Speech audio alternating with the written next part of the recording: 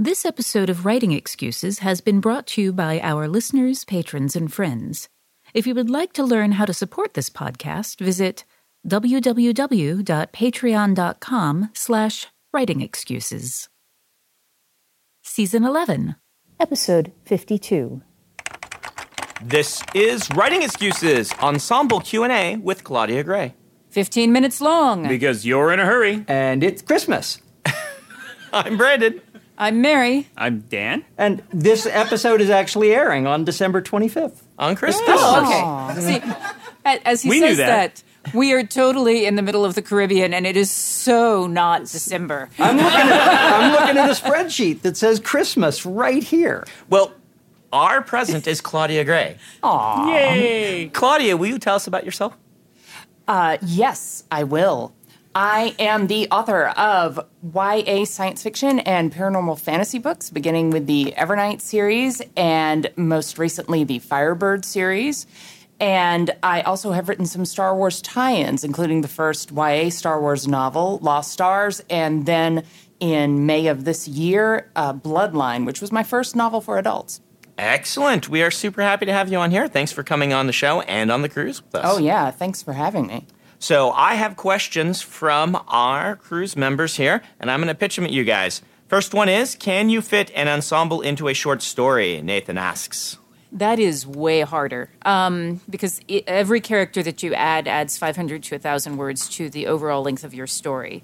So recognize that when you go in to do an ensemble story, that it's probably going to be a longer short story. You can pull it off, but you're going to have to work really hard, and everything's going to be very, very concise. That or you would have to be working with character types more than individuals, and I can see ways that could work, especially for something funny. Yeah, that's true. You're Yeah, not yeah. going to be able If you are to... telling a short story that is in some way a send-up of heists or ensembles, and so there is some typecasting and you're using some shortcuts, it could work really, really well, but all of the techniques that we've talked about this month about compressed storytelling for introducing these characters, you're going to need to break out the whole raft of the whole bunch of it. Yeah. So I have two questions here talking about the length that makes up an ensemble. Is there a minimum length? Richard asks, and someone else asks, is there a perfect number? I like 7. 7's a great number. No, seven But is for an a really ensemble. good number. Okay. I think... Is that's 3 characters an ensemble, I guess is what they're asking. no, that is a good We question. were wondering that, yeah. I don't... That's interesting. I don't think... I think you could tell it with maybe 3 if they all had a distinct role. Yeah. Right? You've got these 3 people who are each taking something specific. With 2, I don't think you can do it. So, as a possible example, the first Star Wars movie has got 3 core ensemble and then 3 kind of sidekick ensemble. And so it looks bigger than it is because really all of the story and all the emotional development is Han, Luke, and Leia. Well, and when we talk about elemental, when we made the differentiation between elemental relationship and elemental ensemble, the development of the relationship in a romance story, in a buddy cop type of situation, is different from the way the relationship will develop and shift with the banter of an ensemble. And so I could see, the Ocean's 11 type dialogue in a group of 3 people, making it feel more ensemble-ish. And I think that's why the tool of elemental ensemble is a useful way to look at it. I think if you're going to have 3 for an ensemble, the 3 relationships would have to be roughly equally important. Yeah. Whereas I think if you have a larger ensemble, you can concentrate on 1 or 2 of the relationships a little more without losing the ensemble feel. But I think all 3 points of that triangle are going to have to be more equal in terms of our interest and in terms of the relationships for it to keep that ensemble feeling. Yeah, I'd agree with that. That's 100% on. Joe asks, how do you include a traitor in an ensemble story without knocking your reader out of it? Play the Battlestar Galactica board game a few times. Like we'd tell you. Well, it basically the way you handle a traitor in pretty much anything else, which is that you set it up very carefully and probably don't give them a POV, because I think that's where people actually, you know what? Yeah. I just read one of the stories that we recommended on as a book of the week. Mr. Churchill's secretary was it's totally an ensemble cast, and there is a traitor who gets POV time, and the way that author works it is that the traitor has compartmentalized herself so thoroughly that she only thinks about she keeps her thoughts very carefully compartmentalized, so she doesn't and she actually thinks of herself as two different people. Well, and if there's anything that Dune taught me, it is that you can reveal a traitor early if you depend on a different type of suspense. Or suspense is the wrong word. If you rely on a different Tension. emotion, knowing Yeah. early that this person is a traitor and everything they're doing is false creates a certain feeling in the reader, as opposed to the smack in the face surprise this person was a traitor all along. Well, and the question was, how do you put a traitor in an ensemble story without knocking you out of the story? Was Yes, that the way that was that phrased? That is the way it's phrased. And I'm going to interpret that to mean, how do you do that without your readers feeling like you have betrayed them and broken promises to them in Right. the kind of story that was? There's lots of ways to telegraph that this story has intrigue in it, so that a member of the ensemble turning out to be a traitor is not a bitter surprise that the reader has been betrayed. So The Matrix does this. We meet the Exactly. crew of the Nostrum, or I don't know, that was aliens. The whatever they call the ship in the Matrix. We meet their crew, and then we learn that one of them is a traitor several scenes before he betrays them. And it just adds more tension to Right. the story, Well, there's- waiting for that shoe to drop. There's a traitor in Firefly. Yeah. Jane is a traitor, and that is he tries to betray them. Yeah. And gets locked outside for it and things like that. Like, that is part of the character dynamic of the ensemble. This is the guy you can't trust. And that happens in a lot of ensembles. This is the one that we're worried about. There's always Yeah. the wild card. One of the things that I think that you can use to make sure that the reader isn't thrown out of the story is to make sure that they are having the same journey as the POV character. So if the POV character is feeling shocked and betrayed and ill by this, then you know that is a design choice that the author made. Yeah. And so you can use the POV character to inform the reader reaction as well. So one subset I want to make sure to cover before we move on is something like Tinker Tailor Soldier Spy, which is an ensemble in which the story is entirely about figuring out which one of them is the traitor. Yeah.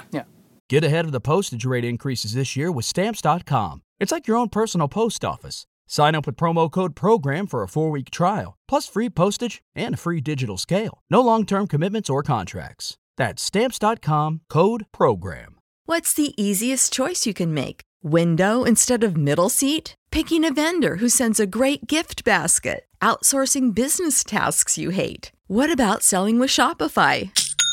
Whether you're selling a little or a lot, Shopify helps you do your thing, however you cha-ching. Shopify is the global commerce platform that helps you sell at every stage of your business. From the launch your online shop stage to the first real-life store stage, all the way to the did we just hit 1 million orders stage. Shopify's there to help you grow. Whether you're selling scented soap or offering outdoor outfits, Shopify helps you sell. Wherever and whatever you're selling, Shopify's got you covered. Sign up for a $1 per month trial period at shopify.com/try. Go to shopify.com/try now to grow your business, no matter what stage you're in. Shopify.com/try. Everybody in your crew identifies as either Big Mac Burger, McNuggets, or McCrispy Sandwich. But you're the Filet-O-Fish Sandwich all day. That crispy fish, that savory tartar sauce, that melty cheese, that pillowy bun. Yeah, you get it. Every time. And if you love the Filet-O-Fish, right now you can catch 2 of the classics you love for just $6. Limited time only. Price and participation may vary. Cannot be combined with any other offer. Single item at regular price. Ba-da-ba-ba-ba. So let's stop for our book of the week. Claudia, you're going to tell us about A Million Worlds with You. Yes, I am. It is the third and final book in my YA science fiction Firebird series. It came out last month in the timing of this podcast. It's going to come out about 2 months from when we're saying this. Time travel. Yes. Christmas. The first book in the series told the story of Marguerite, the daughter of two famous scientists who was chasing her father's killer through alternate dimensions. And as the series has gone on, we've been able to add complications into what can happen to you, the possible downfalls of this. In the second book, you discover that your consciousness, which is the only part of you that travels, can splinter. And she has to go looking for parts of the people she knows in other versions of them and trying to recognize sort of, what if this is the person that I know and love? What is different?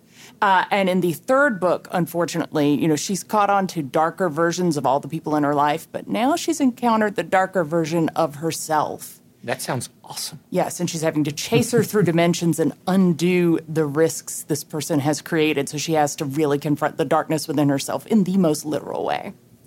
Cool. I love this series. The first 2 books in it are some of the best science fiction I've read in the last several years. They're fantastic. So, the first book again is? 1,000 Pieces of You. Second book was 10,000 Skies Above You. And now the third book is 1,000,000 Worlds with You. Excellent. Well, let's get to the next question here. And this is my favorite question of the lot. How do I give my ensemble characters equal emotional weight if I only stay in the viewpoint of one of those characters? So here is a secret about the lives that you are living. You are all living first-person narratives. And you are aware of the emotional lives of the people around you. So really what you have to do is that your POV character has to be aware of the other characters and care about them. And that will help the reader tie in and care about them as well. So you have to choose your POV character carefully for that. It Yeah. has to be somebody who believably is going to notice and care the stuff that's going to make your readers care. Yeah. And I will reinforce something Claudia said earlier. You don't have to give them all exactly the same amount of emotional weight for it to be an ensemble. If you look at the classic large cast ensembles like Ocean's 11, some of the characters do get more time. It's characterized as an ensemble because the interactions between them and how they work together is the driving force of the plot. That said, I think this is a wonderful skill to practice, so I want to hear if Dan or Howard have any suggestions. One of the beauties of an ensemble is that, and I'm going to rewind just a moment. We've talked in the past about representation in fiction and how important it is for us to see ourselves in a story. One of the things that's beautiful about an ensemble is that your story is going to be read very, very differently by different people because they will see themselves in different members of the ensemble rather than as all of them. You are never going to be able to make them all equal if, for me as a reader, one of them happens to have been a musician. Because I will always identify with that person. If that man or woman gets less screen time, less book time than the others, I'm still more engaged with them. And so this idea of your POV character having empathy and sharing with us, the reader, what those other characters are like, that's the key part. Worrying about balance is less important than worrying about accurate representation of who those people are, because your readers are going to do a lot of the work for you if you get the representation parts right. Yeah, and the one I wanted to mention was something like the A-Team, which is maybe a bad example because none of the characters ever really got like a lot of growth. But, there were maybe 2 characters in that ensemble that had character-based, emotional-based storylines, but they all felt like they were equal parts. And so don't get too hung up on the idea of emotional weight as long as they're getting equal plot weight. Yeah, they're all relevant to the story. They all do important all need things. each other. Yeah. Yeah, go ahead. Yeah, I would also say your POV character doesn't necessarily have to care about each character the same way you hope the reader will care. True. As long as they notice the things that will make the reader care. Yeah. As long as they're picking up on those details, they can have a very different emotional response than your reader might. Yeah, along those lines, the other trick is to use those cues that you're giving to the reader to indicate that the character who is not the POV character has a character arc going on. All right. Carolyn asks, how do you introduce an ensemble cast early without it coming across like an info/character dump? And this is a great question because a lot of these they kind of do this. Armageddon's a great example. Well, I'm going to go down the list of my crew and we're going to flash to each of them doing something amusing that establishes their character personality for you. The answer is that you do it this is why the assembly of the team scenes happen. Yep. Mm-hmm. It's very much and it is an info dump, but you're disguising it. Most info dumps exist in disguise. Yeah, well, and often not just the assembly of the team, but the tail end of their last job previous to the story starting. And that's, if I remember correctly, that's how Lies of Locke Lamora starts, is we meet everyone on the team while they are already doing what their specialty is, and we get to see them in action. Howard, they asked this one specifically at you. I'm sure we could weigh in if we want, but they say if an ensemble is about falling in love with a group of friends, how can killing a character serve an ensemble, except for the obvious example of a horror genre they write? If you have never come together with new people at a funeral, I cannot answer that question for you. If you have had that experience, then you already know what I'm talking about. When we lose someone who is part of our group of friends, it changes the dynamic of our friendship. And I mean, you can write about it, and you can write about it. You can read about it. You can watch it on TV. I've had it happen to me enough times that I don't know that I can articulate it usefully, but I know that when it happens, it's very, very real. And the friendships that remain among the living become so much deeper and so much more important, and the reader becomes so much more invested. It's powerful. It's basically you all have a shared hole in your lives, and you wind up filling it for each other, but in different ways than the original did. Yeah. And also that character that's gone, one or more characters are going to have to step up to replace some skill or function that character has. So you're also going to be able to explore new things within the individuals as well. The character of Kat, the pilot in Battlestar Galactica, who, spoiler warning, dies at some point, she is almost a bigger character after she dies than before, because there's so much weight given to her death and to the characters. And for seasons afterwards, they still go back to her picture on the wall, and they still remember, what it was like to lose her and what they've had to do to carry on. It's a great example of how to do this well. Brooke asks, how do you give every character a role in the climax without the scenario feeling tailored to the cast? And I actually have an answer to this one I can talk on for a minute, because in writing The Wheel of Time, at the ending I had a list of characters, because this has a large cast, who all needed to be relevant to the ending. Otherwise, the fans of that particular character were going to be angry at me. Right? You follow someone for 14 books, you want them to be relevant in this story. And so what I did is I started with a list of antagonists and objectives and problems. And then I started matching people to it. And when I ran out, when there were people that were mismatched with the thing, I said, well, they're the only one around. Why are they the only one around? And let's make them try to deal with this. And it actually, some of the best instances were when somebody had to solve a problem that didn't quite match it. But we had watched them for books. We knew that they were capable of this, and we cheered when they did. The thing that I wound up doing in Valor and Vanity was that I figured out the ending, and then I tailored the cast to the ending I was aiming for. But to Brandon's point, one of the things that is really important, not just with an ensemble cast, but anytime you're writing an ending, is make sure that your team has a plan and it goes wrong. Yeah, the only way to have the team have a plan and it not go wrong is to not show the plan. Yeah. And those are the two archetypes of heist. We haven't mentioned those, but mostly it's here's our team, here's our plan, here's how it goes wrong. Once in a while you have the kind of Ocean's 11 thing where they have a secret plan and one of the characters isn't in on it. and it actually goes right while that character is panicking, thinking it's going wrong, and then they reveal the twist, the heist on the reader, so to speak, the heist on the viewer in that case.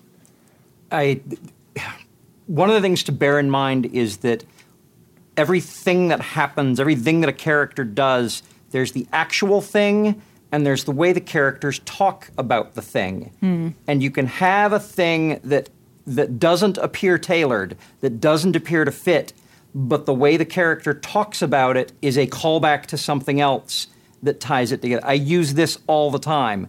I need to bring forward a running gag, but I'm going to have to fit it on something else. You know, a lot of what this problem is the same problem that you see in a James Bond movie with the Q gadgets, where they are so over-specialized, and we see him pull out this pen that can do one super weird thing, and then we know that that one super weird thing will come in handy later. What you need to do is, you know, yes, you need to be specialists, but like Brandon said, with the Wheel of Time characters, they're good at a lot of stuff, and they're adaptable. So have characters who are specialists without being over-specialized and too narrow to be believable. I think you can also have that sort of climactic thing be something that may be sort of overwhelming, that takes everybody out of their specialty. I'm actually thinking about a book that I believe goes from big sprawling cast to become an ensemble piece, which is The Stand. Oh, yeah. And that final showdown in Vegas, it's so huge, it's so big, it draws everybody out of their specialty, which of course is the whole point of the entire book. Everybody has to lay aside their entire identity and who they thought they were and discover who they actually are.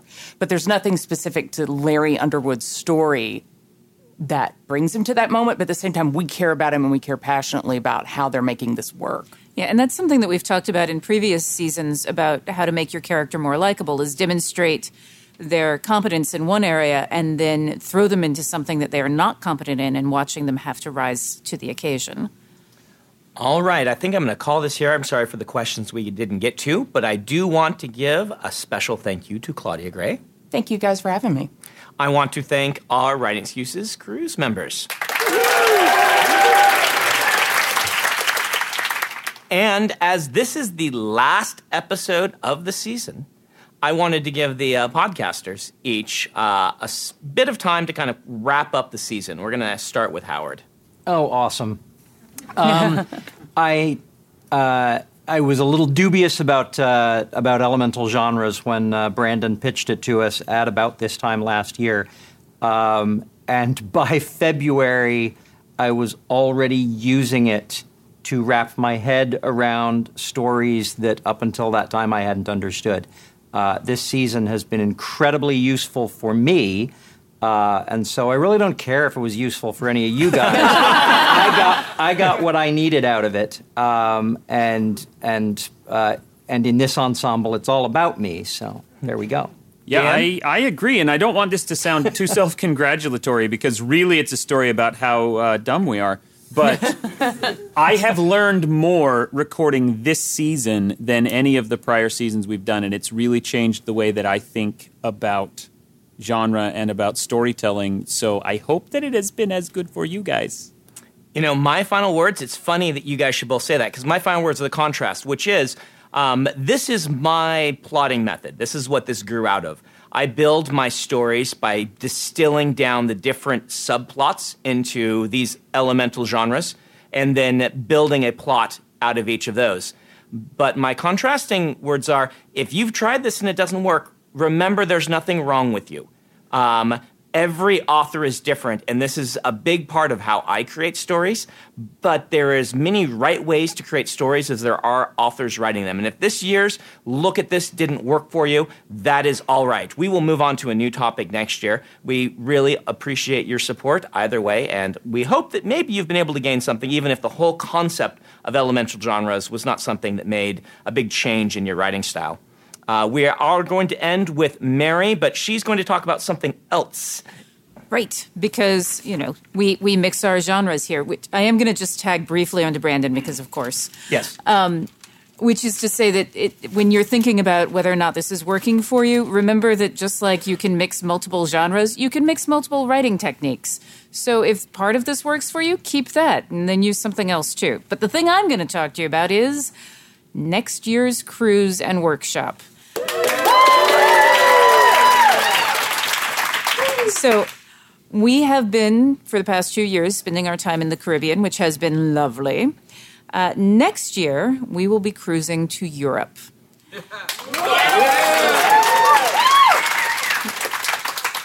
Which apparently the people here are kind of excited about. We have decided to time this with Worldcon. So for those of you who are hardcore science fiction and fantasy fans and professionals, this will be the week before Worldcon. And we will be cruising so that you can explore Europe and the Balkans and then go to Helsinki for Worldcon. We'll have a couple of add-ons. If you want to have someone else arrange all of your travel, we have people who will do that. It's kind of a magic. So that is the plan. The details, which I'm not going to go into right now because we're still nailing down some of these special things that we have. The details are all going to be on the website, and registration will open January 1st. I can tell you that we have 3 guests already lined up, and that is Wesley Chu, Kin Lu, and Aliette Desbaudard. We're also going to have agents, editors, and some more writers as well, and, of course, our fabulous, fabulous participants.